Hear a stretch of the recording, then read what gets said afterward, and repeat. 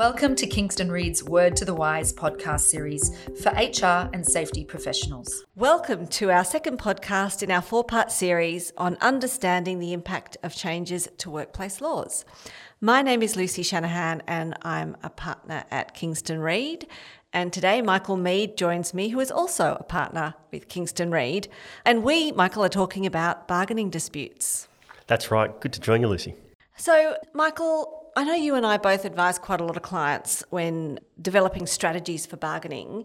And one thing that I always am asked by clients is about the impact of protected industrial action. It's always a focus when you're strategising on how to address bargaining and what to do, and whether industrial action will be taken, what it might look like, what the response will be, how to manage bargaining disputes.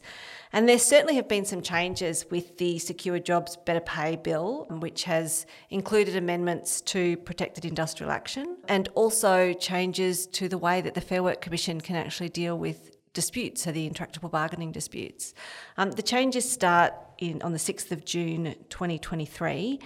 And so we thought we'd take this opportunity to talk about what those changes are and what the impact might be for you, the listener.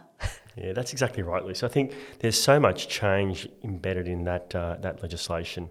As you've said, today we're going to talk about the protected industrial action changes and the changes in and around bargaining disputes.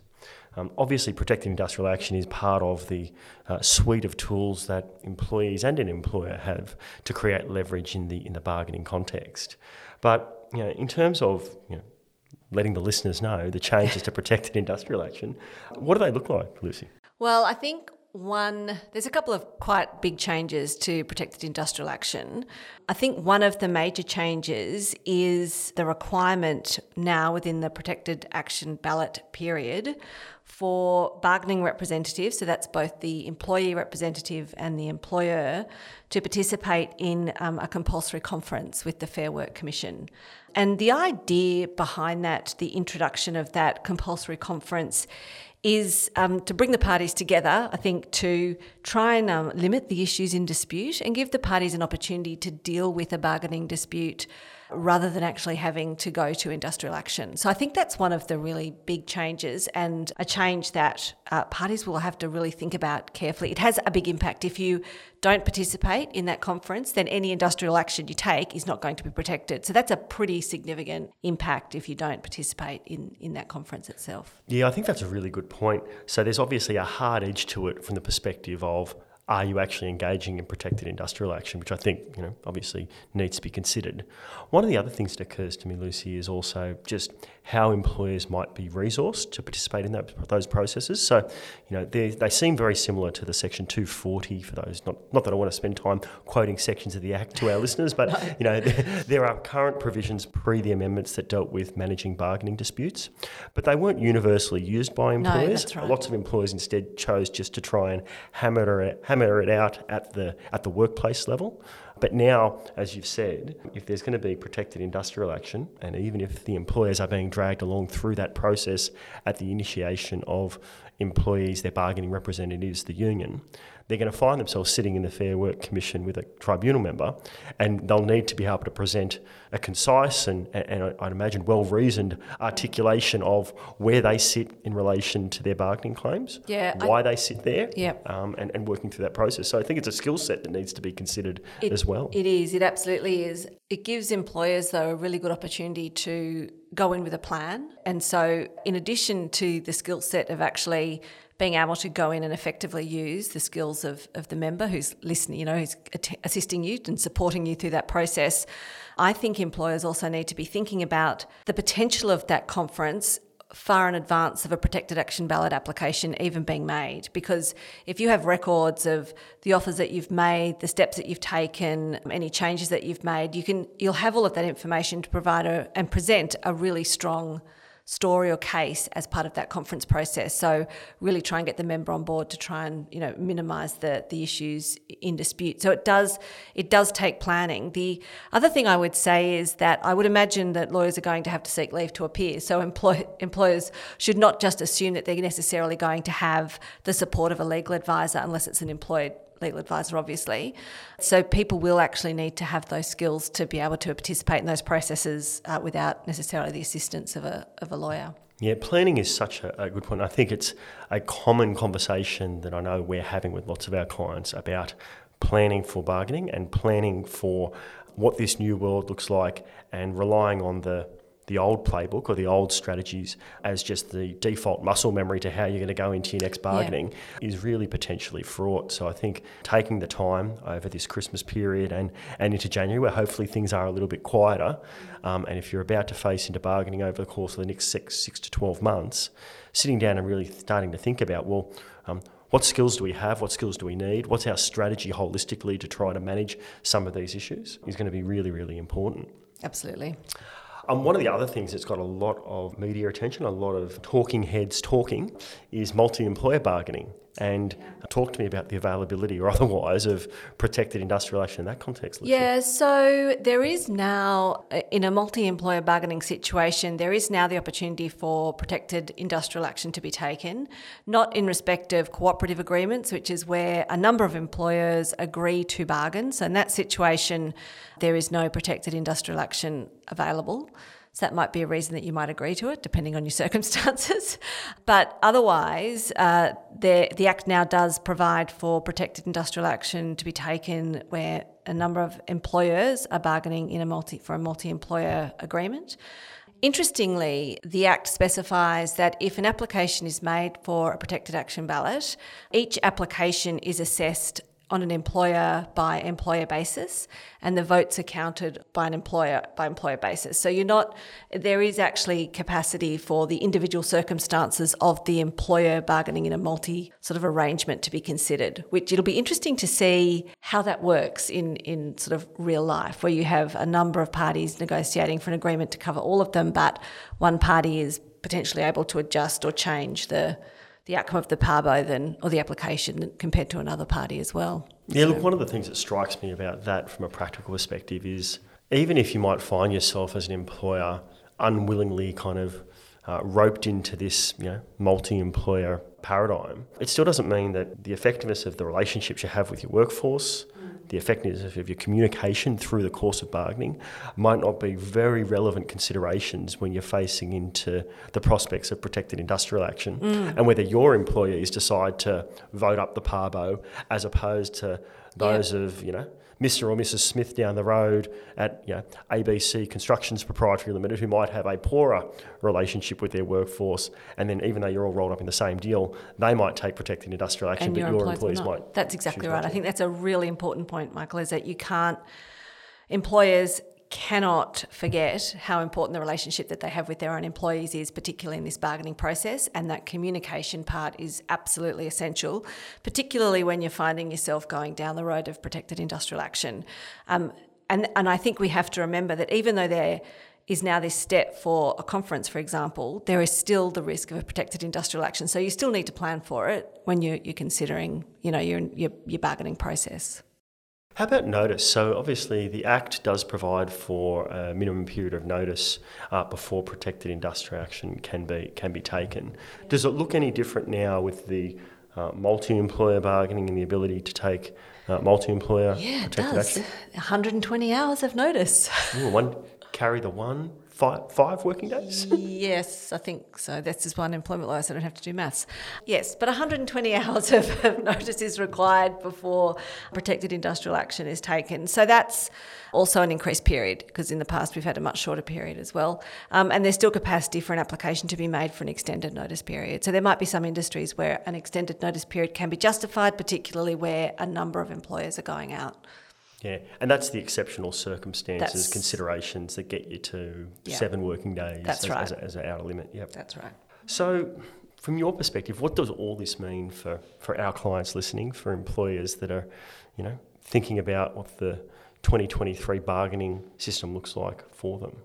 I think employers have to, as you said earlier, spend the time planning. If you know that you're going to be bargaining in the latter half of next year, because these changes commence on the 6th of June 2023, then you need to actually start thinking now about what the various processes are going to be that you have to deal with. Start thinking now about how you might manage the conference, making sure that the people who are involved in your negotiations have the skills to do so.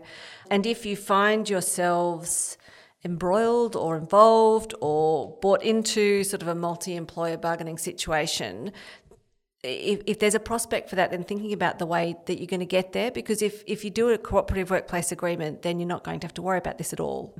So it's really starting to think now about how your future might look and the various ways to get there, because that will have an impact upon the bargaining, upon the industrial action in the bargaining.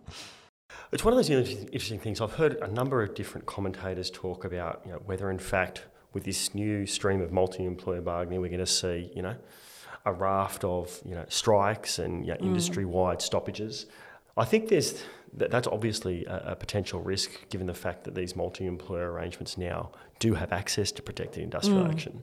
But one of the things that occurs to me, and it probably segues nicely into the bargaining disputes conversation more broadly, is that under the changes that have been introduced, creating industrial leverage through protected industrial action is not the only game in town in order to get a deal. I think that's right. I think particularly, the intractable bargaining disputes, stream now does actually mean that there is a requirement to look more broadly than just the protected industrial action. Yeah, so intractable bargaining disputes, a lot of words, but effectively what that's all about is the ability to arbitrate enterprise agreement, in inverted commas, outcomes. So in essence, what it does, and those familiar with the current legislation would be aware that there are only very limited avenues with which enterprise agreement negotiations can be resolved through arbitration.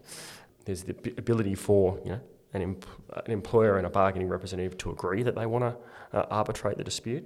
There was the ability, if a party breached a good faith bargaining order, to seek a serious breach declaration, is what they were called, and arbitrate the dispute, although I can't recall ever seeing an application of that nature, nor could I recall ever seeing a agreement between an employer and a bargaining representative to arbitrate it. So really the only area in which you were getting those arbitrated outcomes was in the area of in response to industrial action related declarations, where industrial action was effectively terminated, and that then opened up the ability for arbitration. And to get to that point, life had to be pretty bad. Like there were it's a pretty high bar, or was a pretty high bar to get over to convince the Commission that the industrial action needed to be terminated. So everyone was pretty well entrenched by the time you got to that position. Yeah, that's exactly right. So what has changed now is that, when I say what has changed now, from June next year, because there is a 6-month runway to these provisions,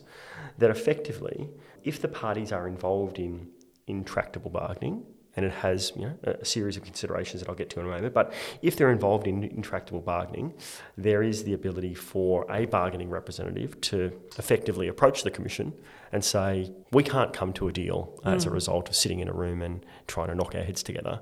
We would like you to now arbitrate the outstanding issues between us. So effectively, you've got the Fair Work Commission acting as a third party, arbitrating the bargaining dispute, even if the party that didn't initiate the application is violently opposed to the idea of it being arbitrated. Yep. I guess in terms of the considerations, because I think it's important to just touch on these, and Lucy, interested in your views about some of this as well. So obviously it needs to be initiated by a bargaining representative.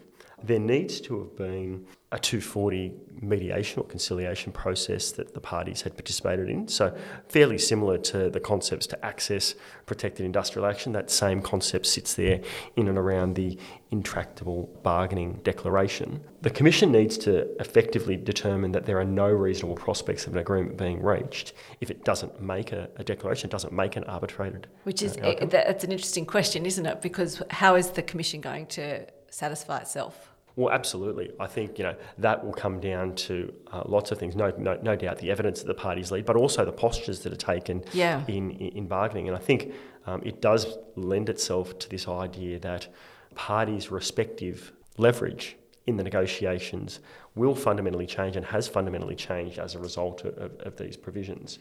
The position that the parties take to any Section 240 application is going to be incredibly important, because if your ultimate aim is to get to an intractable bargaining outcome, then you're going to use your 240 application to show that there's no prospect of agreement. So you need to be even more prepared than you might ordinarily be.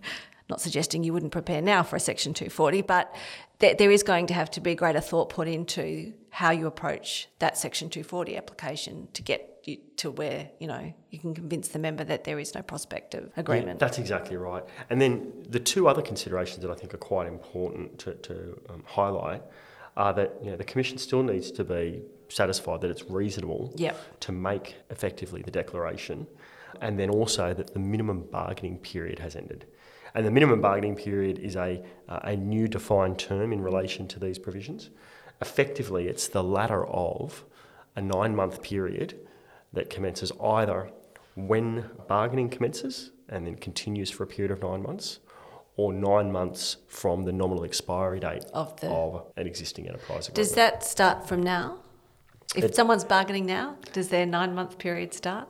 It absolutely does. So I think the clock is running if you're in bargaining to be thinking about these provisions and how they might operate, even though the ability to seek the relevant declaration and ultimate final determination from the Commission could not occur until June 2023.